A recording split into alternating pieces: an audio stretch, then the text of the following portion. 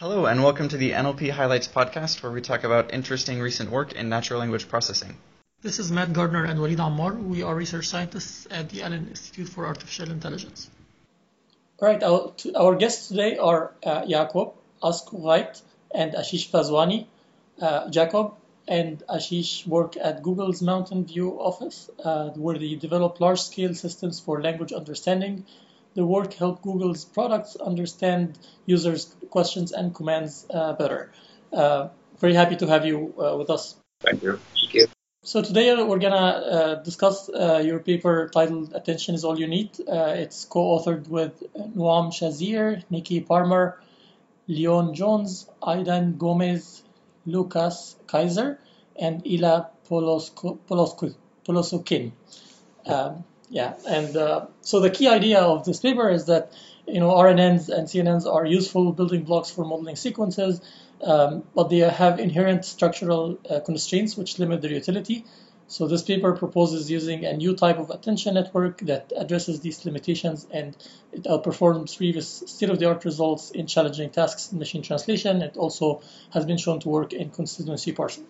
So could you give us a little bit more information about the limitations of the RNNs which triggered this problem? So I think basically the intuition that got this started is that despite gating mechanisms like LSTM or GRU cells, it's still challenging for RNNs to effectively learn or efficiently learn long-distance, long-range dependencies in signals like language, but also images and other potential applications. And that ultimately gave rise to this inkling or this intuition that having a mechanism where within each layer you basically have a much more global view of your input structure and your output structure could be beneficial for learning, and then potentially also be more efficient in terms of computational complexity. Or at least not less efficient, despite the global view. And so, how about CNN? So RNNs have this constraint that you cannot really jump ahead of yourself and do later computations. But in CNNs, this kind of is not a problem. But still, your proposed architecture is improved. So could you explain what are the limitations of CNNs? Well, I think ultimately the CNNs suffer from the same issue if you look at any given layer, right? You usually have to limit your receptive field size. You can't process your entire input or output signal with a single application of a convolution, right? You're typically strided across your input and output, and as a result, need multiple layers to obtain a more global view. In particular, contrasting kind of with say ByteNet or conSeq-to-seq. ByteNet or conSeq-to-seq. In ByteNet, through this dilation technique, you need a logarithmic number of layers before you actually can combine information from different positions. In conSeq-to-seq, you in fact need a linear number of layers before that information kind of meets in the network. But to say something good about this, I mean, convolutional models, they were sort of inspired by these limitations of sequential models like LSTMs or gated linear units that Jakob talked about, and they had the right. They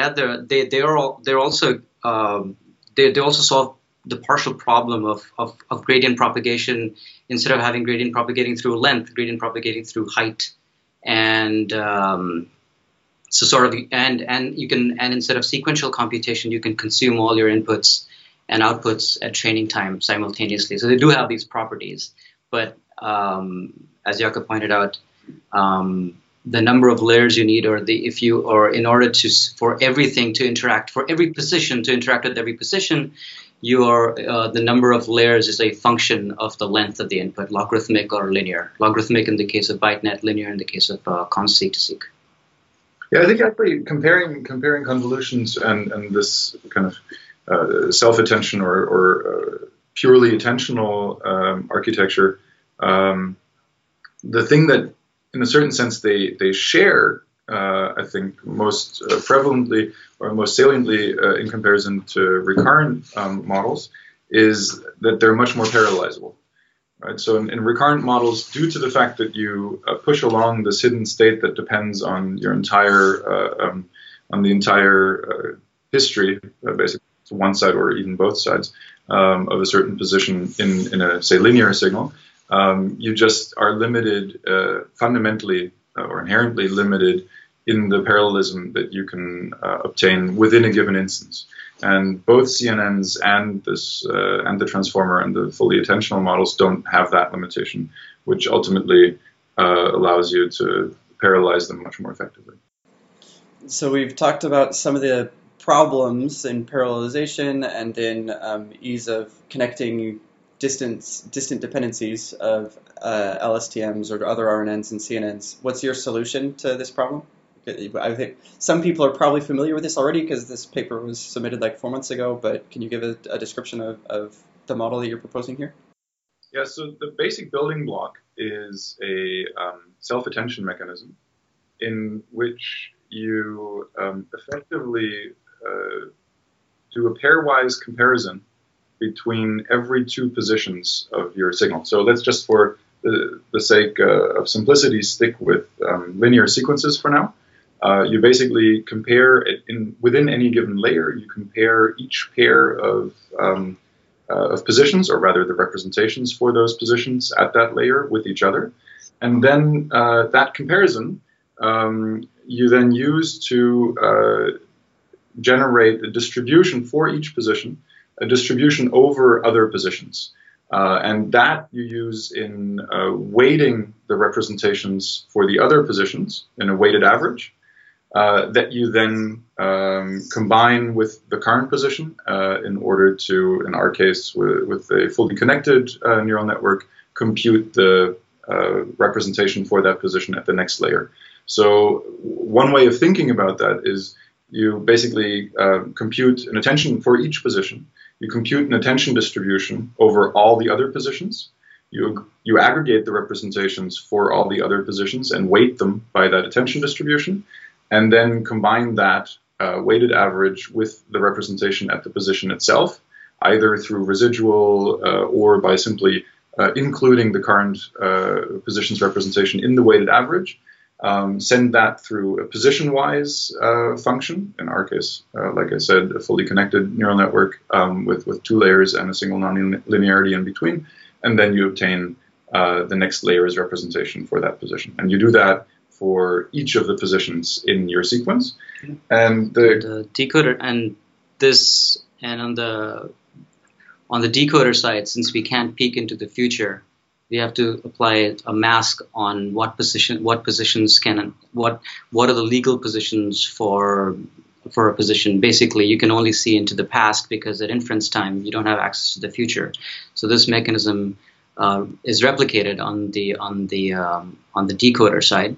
So we have an encoder-decoder architecture, except that on the decoder side we have a mask that blocks access to future positions. Sure.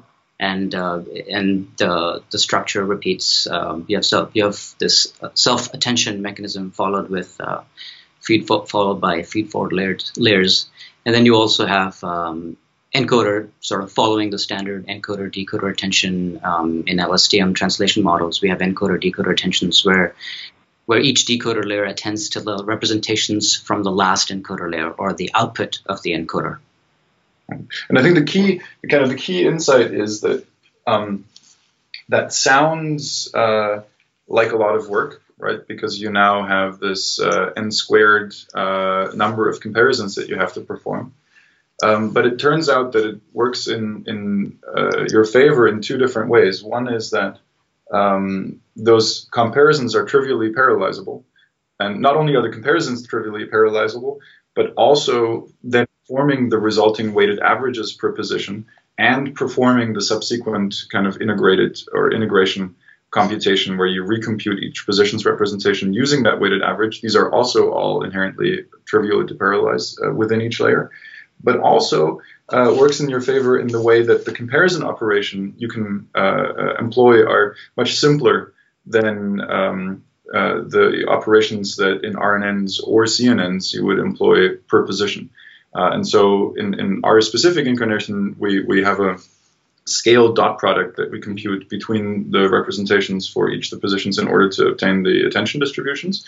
And that in turn is linear in the dimension of your representations, whereas what RNNs typically execute per position is actually quadratic in the dimension of your representations. And it turns out that for the representations that we commonly use, variable length representations that we commonly use for things like sentences, the embeddings at each position, say at each word or word piece position, actually the dimension is much larger than the length of the sequence.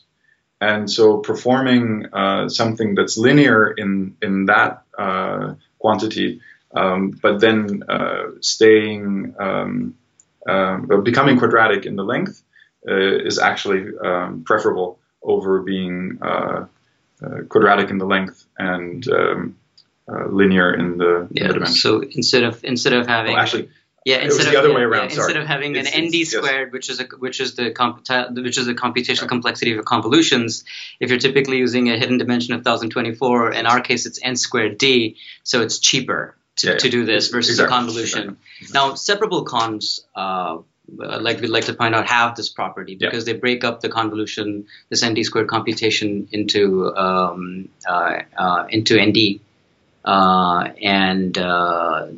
Because they break it up into first running spatially and then depthwise. So they do shave off computation. So we've got then a model that you can think of essentially as replacing any RNN, where instead of doing a recurrent computation, like we get an input of a vector of sequences, embeddings for each word, and then we pass it through your attention encoder and get out a sequence of vectors, just like an LSTM gives us. Yep. And your paper describes experiments with, as Ashish talked about earlier, using this as both an encoder and a decoder to do machine translation, right? And you showed some really good results. We probably don't need to go into too many details on that because I have some more interesting questions to ask, but you want to give like a summary of the results that you found on in these experiments? Sure. So there are two sets of experiments. There are machine translation and constituency parsing. So in machine translation, we ran experiments on the WMT English-German, English-French translation task. And so we have two sets of models: the base model, which is a smaller model, and the big model, which has many more parameters. It's the same number of layers. The larger model also has it has many more parameters. And the base model itself outperforms the previous best ensemble results, which was the convolutional sequence-to-sequence translation model from Facebook, by about a blue point. And our big model adds a blue point on top of that for English-German. So this is a single model, and this is a significant improvement over previous results. On English-French, our big model sort of matches the previous best ensemble English-French translation result on the WMT task. And running times are considerably lower than previous both previous sequential models and sort of feed-forward convolutional models. Right. Because of the parallelization that you mentioned, right? It's a lot less computationally expensive. Right, and I think that's kind of maybe even more importantly than the quality improvements, a lot of which also stem from, very well-tuned training setup and learning rate schemes and all of these things.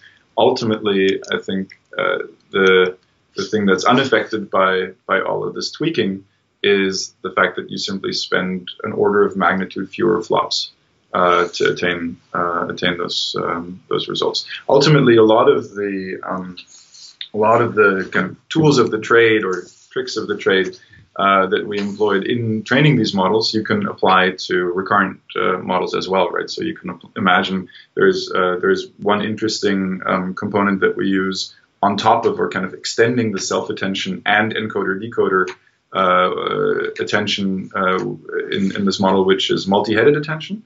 And we can go into more detail about that also if you'd like to, but that mechanism applies basically directly also to convolutional and recurrent models. But ultimately, the thing that remains where these self-attentional models or fully self-attentional models have a clear advantage is the workload, is the computational complexity and the parallelization. Yeah, that was the next thing I was going to ask you about, actually. So nice segue there. I've seen this notion of like multi-headed similarity in just one or two other places. There's a paper called multi-perspective context matching for machine comprehension that did a very similar kind of it's the same mechanism that you have for multi-headed attention, and I think it's a really interesting and important idea, like being able to not judge similarity on a single, not judge the similarity between word vectors on a single axis, but on multiple different axes. Do you want to give us some more detail on what you're doing here and how it works? Sure. So in our case, I mean, one could imagine trivially having multiple heads that operate on the same dimension on a very large dimension, say 1024, and you essentially have 8 heads that are operating in 1024 dimensional space, but that's extremely computationally expensive. So what we do is we carve up the model dimension into n 8, 16, or 4 discontiguous blocks, and each head essentially does attention separately in each one of these each sort of dimension block separately. So if you had 512, then you'd break it up into 64 dimensional blocks. If you had 8 heads, and then you'd have you'd have attentions on each one of these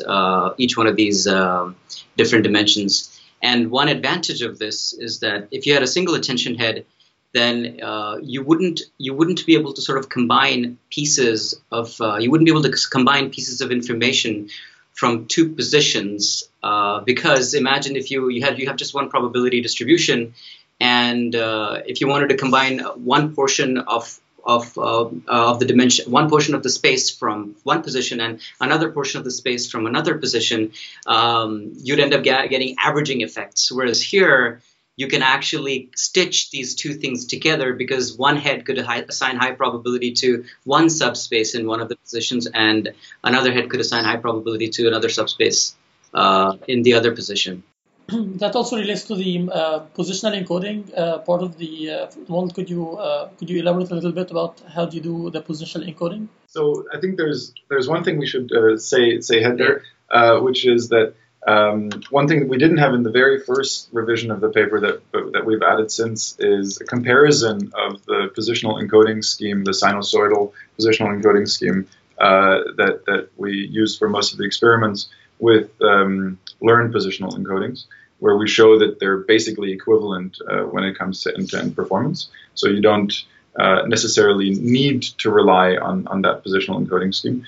We do think it's particularly pretty because it doesn't have any parameters, any trainable parameters. And the idea is basically that you represent positions as the values of sinusoidal functions with different phases, different periods. And as a result, kind of maybe intuitively thinking of this as something like a frequency domain transformation effectively represent positions as the superposition of a bunch of different sinusoids at different frequencies. So backing up just a minute there, it seems like LSTMs, because they encode things sequentially, you can get some notion of what word goes where, right? And so when you do the self-attention, you lose this notion, right? So just backing up a little bit for people who aren't familiar with what you did in the paper, that's what we're trying to solve here, right? So that you can know that 2 words are close to each other when you're doing some attention, because that actually is sometimes important for certain kinds of things you might want you might want an encoder to know. So I actually would like to dig into this a little bit more. Do you know how? So you introduced this sinusoidal positional encoding where you construct a priori this matrix for each position in the sentence. You get a vector for each position, and then you add that to the word vector at that position, at the very bottom of your network, and it never shows up again. It kind of does, right? Because the residual connections have the ability to sort of move this information around. And we ran an experiment where we sort of cut the residuals, and the results were sort of catastrophic. You could tell that the later layers are not picking up on. Typically, the alignments or the attentions are somewhat close to the diagonal because of locality, and you could tell that they're not picking it up. And then we detached the residuals, and then we added positional encodings at every layer without the residuals. And then we saw these effects sort of come back in, where the models now, because they had positional and information, each layer was able to get reasonable attentions along the diagonal. But again, the scores are not the same as having residuals, so the residuals are definitely carrying more information. But certainly, we do think that the residuals are responsible for carrying positional information all through. There's other ways of mitigating the effect of the kind of washing out positions that you could imagine, and we're actually experimenting more with the respective effects of using those. So one way, for instance, is to not just add, whether it's learned or coming from these sinusoids, not just add the positional encoding, but concatenate it. At which point, if you're using multi-head attention, you're actually able to learn that you should propagate only the position part untouched, and only, or the position part untouched, and only combine non-position representing pieces of the other positions representations. That's still outstanding, but we'll outstanding. That's the wrong term in English. The results are outstanding. We'll get some there in the future. But the residuals, like Ashish said, right, clearly do other things than just propagate them. Another fix, and I guess this is what you alluded to, is to just add in position encodings at every layer. Right. And one might wonder that just adding, would that be risky because you're adding it on top of your learned embeddings of your lookups, right? But one point to note is that the model is actually learning the embeddings, so it could adjust the input embeddings such that these positional encodings are being added to it. But in case you wanted to use positional encodings in another sort of task where the inputs actually had some information like spectrograms or the outputs of some convolution network that actually crunched an image, then you would run the risk of actually washing all the information away with your by adding positional encodings, and you'd rather concatenate. But in this case, the model has the ability to adjust the input embeddings that are being learned and adjust for the fact that they're going to be added with the positional encodings. Right. Yeah, we were wondering how the model could actually learn. Yes. Without washing this out, and we wondered, is this rotating vectors in this space because you're normalizing them before, if you add a sinusoid to a vector and then renormalize it so it's on the unit sphere, you could think of this as a rotation maybe. And I wondered if that was what was going on, or I just wondered if you had any intuition for how this actually works. So it's tricky because this works with learn embeddings as well, right? Yes. So it's not. This doesn't necessitate some. I mean, the sphere might be true for sinusoids, but because this phenomenon, because adding learned positional encodings works equally well, it's able to separate out that information somehow. Basically, first of all, I don't think we know exactly how this is working. I have one hypothesis is that not all the frequencies of the sinusoids are equally important for any given problem, right? And you could imagine that you basically not only are they not equally important, some are within, say, the length of a typical sentence. Some very much less than others, and so as a result, you could imagine that the model just uses those dimensions for the word embeddings more. Like I said, more experiments are needed, and we're actually working on trying a bunch of different things. I'm not entirely sure we'll ever exactly know. Yeah, but this is an interesting question. I mean, Yeah. like I mean, your question suggests one could also examine the learned positional encodings and see what properties they have, and if they sort of they have some intersecting properties with these sinusoids, that would be very interesting. But we haven't sort of done this as yet. Yeah. Right. Our two hypotheses were either that would be the case, and like if this is a rotation, then you should be able to learn that it's a rotation, and you should see it in the learned embeddings, or it's essentially pushing the vectors, doing a concatenation by reducing the size of the actual word embedding space effectively, which are both the two things that you came up with. So I'm glad we, at least in our discussion, came up with the same intuitions that you guys had. So I wonder if in your controlled experiments you were able to get like similar results, or much worse, or much better, with replacing some of the transformer layers with RNNs or CNNs, because you can potentially interleave them, but then you can benefit also from all the other aspects that you discussed in the model, including the positional encoding. So we have some results, both around CNNs in certain places and using RNNs instead of the self-attentive decoder.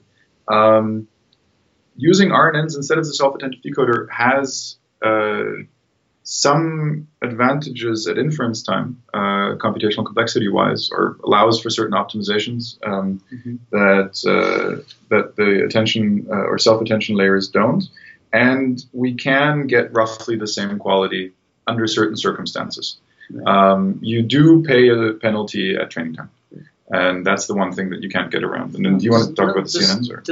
This is a good point. I mean, Jakob also mentioned before, right, sort of the inability of RNNs to capture sort of distant information or distant relationships between positions, which seems to indicate that these relationships are probably important on the encoder side, and on the language modeling side, you probably don't need to look very far behind. N-gram language models are quite good.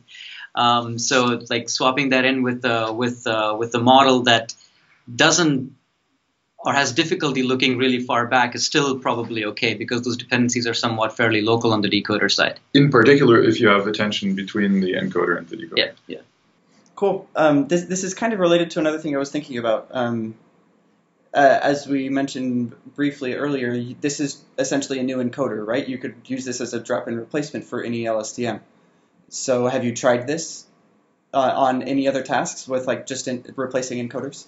So the answer is yes. Quite a number of different tasks, actually. It's not always trivial, and we don't exactly understand yet why. We have some intuitions, and we can tell you more about that in a bit. But so far, it usually eventually works, and when it does, it works really well. And even just in an encoding setup. So to give you kind of a flavor, we've tried it in tasks such as next response prediction, kind of pairwise textual semantic similarity type tasks. We've tried it. Classification so far was one of the areas in which it was more challenging. But I mean, some folks figured out how to with the right loss, and yes. It seems to work quite well. Right. Yeah.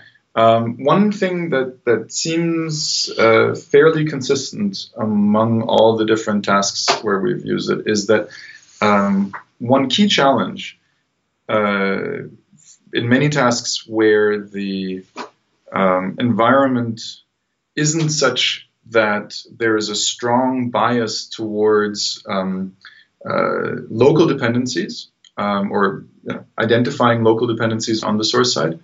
In tasks where that's not the case, the attention can collapse and basically stay uniform across the entirety of your signal. And the lower layers never latch on to looking to effectively acting much more like very limited receptive field convolutions. In tasks where you have dependencies, such as machine translation, that kind of strongly indicate local dependencies on top of maybe long-range stuff. There, that problem doesn't seem to be the case. And there are two solutions that we've found to work pretty consistently. Number one is you replace your lowest layers with convolutions. And you just have convolutions with a small receptive field. You run those for a few layers, and then on top of that, you start doing self-attention. And another solution that we think is a bit more elegant is you effectively reduce the, so to speak, receptive field of the self-attention mechanism. So you provide an inductive bias effectively towards looking into smaller neighborhoods at the lowest layers by saying at the lowest layers, the self-attention mechanism only compares positions that are nearby according to some neighborhood, some definition of neighborhood around the positions. And both of those consistently in different tasks seem to solve this problem. Yeah, that's really interesting. One other thing that we're also considering, or that's probably worth trying, is auxiliary losses, and that might help, in particular, encoders to lock in to the right attention distributions. We think that might also be a promising direction. Are you thinking like if you know that one word modifies another word, you use, say, like some kind of predicated argument structure as an auxiliary task? Like what are you thinking of here? So one could imagine language modeling, or doing something language modeling like, or something like. Oh, okay. Yeah. Yeah. Okay, I thought you were saying something like a supervision on the attentions itself, but you're just thinking of multitask on some additional objective. People have done in different work with kind of more traditional attention mechanisms. People have shown additional supervision or additional losses on the attention distributions themselves to potentially be beneficial. I think one should try this here also. Say, for instance, shallow syntactic structure or things like that. I personally think it's a double-edged sword. It can backfire, Right. Especially because we've found that the problems are not at the more abstract levels or layers. The problems typically show up in the lower layers, where really the bias you want to give is much simpler and not quite not as complex as, say, shallow syntactic structure. Yeah. We've tried recently using self-attention to encode a passage in Squad or other question answering kinds of things. And what we found is that I'm not certain this is what's going on, but if the passage is really long, it seems like you're going to have a harder time. Like there will be more places where your attention is going to match, and so you're going to have a harder time unless you have a stronger bias toward nearness. You have a harder time learning things. In fact, we did a very similar experiment where we constrained the attention to only be within a window and found significantly better performance. I guess that's very similar to what you just described also. Yes. Yeah. So try out doing that only for lower layers, and then letting the higher layers run free. That has worked quite well for us. That's interesting. It's computationally feasible, right? If it's infeasible, then that's an easy way of basically constraining the model effectively without losing too much quality and gaining quite some computational performance. I guess this is a good plugin for the tensor library, but this particular operation or this particular computation that you want to carry out has been implemented in these local attention functions, where precisely they're very small receptive fields that allow for such restrictions. And so it's you could exploit all of those things that all of us, including people from outside Google, have also been contributing to. Mm-hmm. Cool.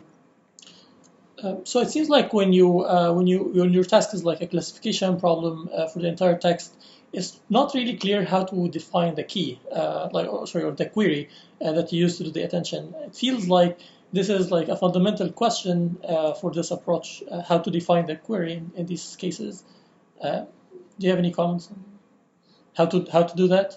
Yes, this is a great question. Machine translation is fantastic because you get this previous word in the decoder, then that first does its self-attention, and then it attends to the encoder, which gets the signal from this previous word. So this previous word forms creates this excellent query in machine translation.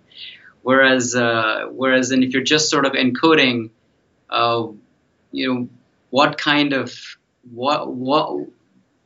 is an informative query is a harder question to ask. And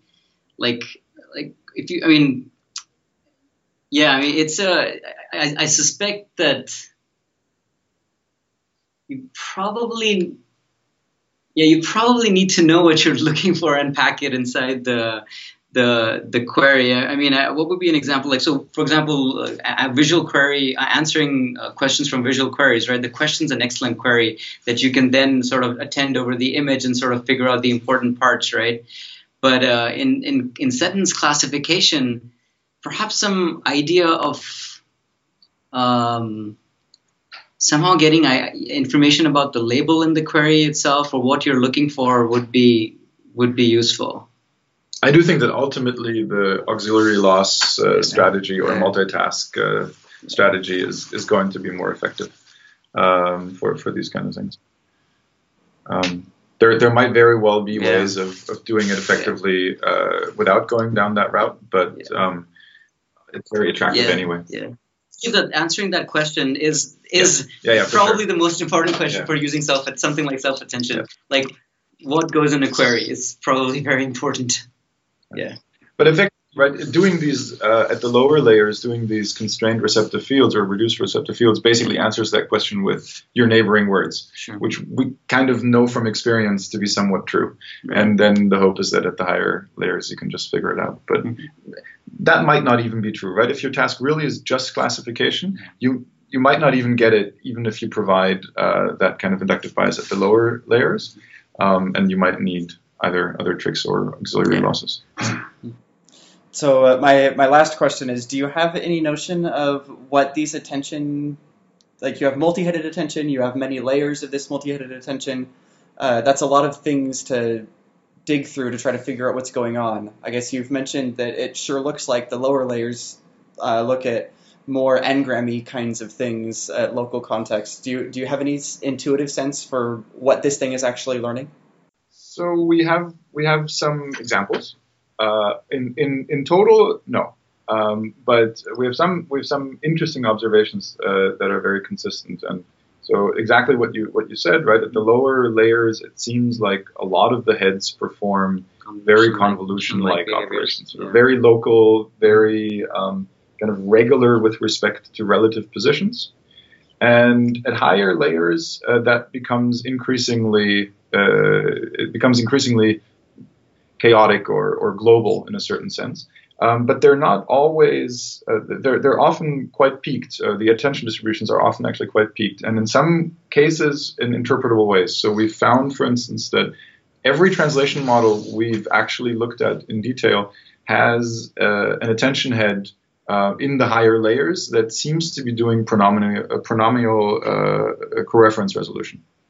And so you basically look at the positions at which the source sentence has a pronoun, and you see that it attends to potential candidates that pronoun might refer to. And in some cases, even in ways that suggest that the attention distribution reflects what the model identified as the proper reference. Mm-hmm. That's one example. We've seen some cases where lexical choice seems to be disambiguated by terms or phrases that are strongly indicative of topic, right? So imagine you have a term that's ambiguous in terms of lexical choice in translation. You then might see that at higher layers the attention distribution is peaked around topic indicating terms that disambiguate the translation of that specific term. Some sort of examples of the vinaigrette scheme also. They're so have this flavor of resolution. Exactly. These things are always a bit risky to mention, but we've played around a lot with the fairly simplistic vinaigrette schema examples, and we've seen a very consistent uptick in translation quality on those, where the attention distribution is very consistently reflected, kind of attention on the hints that give away the gender or the exact reference that then indicates the gender of the translation of the pronoun. That's really interesting. All right. Thank you very much for joining us for this discussion. And I hope some of the audience will be interested in going to the talk at NIPS later this year. And feel free to, if people have questions, feel free to email all of us. Feel free to email us. And use tensor to tensor. Yeah. So one thing that we found is that's important for practitioners is we haven't yet figured out exactly the right ranges of hyperparameter choices that make these models, these kinds of models, as robust as, say, LSTMs or GRUs in traditional seek-to-seek with attention setups. We think this could be because we just haven't learned it, haven't learned these enough, learned about them enough yet. It could also be because they're inherently less robust. We don't know that yet. But one thing that you can basically, where you can use our experiments as a shortcut for yourself, is to just download tensor to tensor and use that for experiments in this direction. A lot of the that exploration has already been done. Like Ashish said, there's a bunch of operations now that tensor to tensor supports that we didn't have for the original models in the Attention is All You Need paper that we will use in upcoming work, such as the local attention with limited receptive field or local self-attention with limited receptive field. Do we already have multidimensional self-attention in the? We do not have multidimensional. But it's coming. Yeah. So there will be interesting stuff. Right. Yeah, that's a nice resource. Exciting. Thanks for talking to us.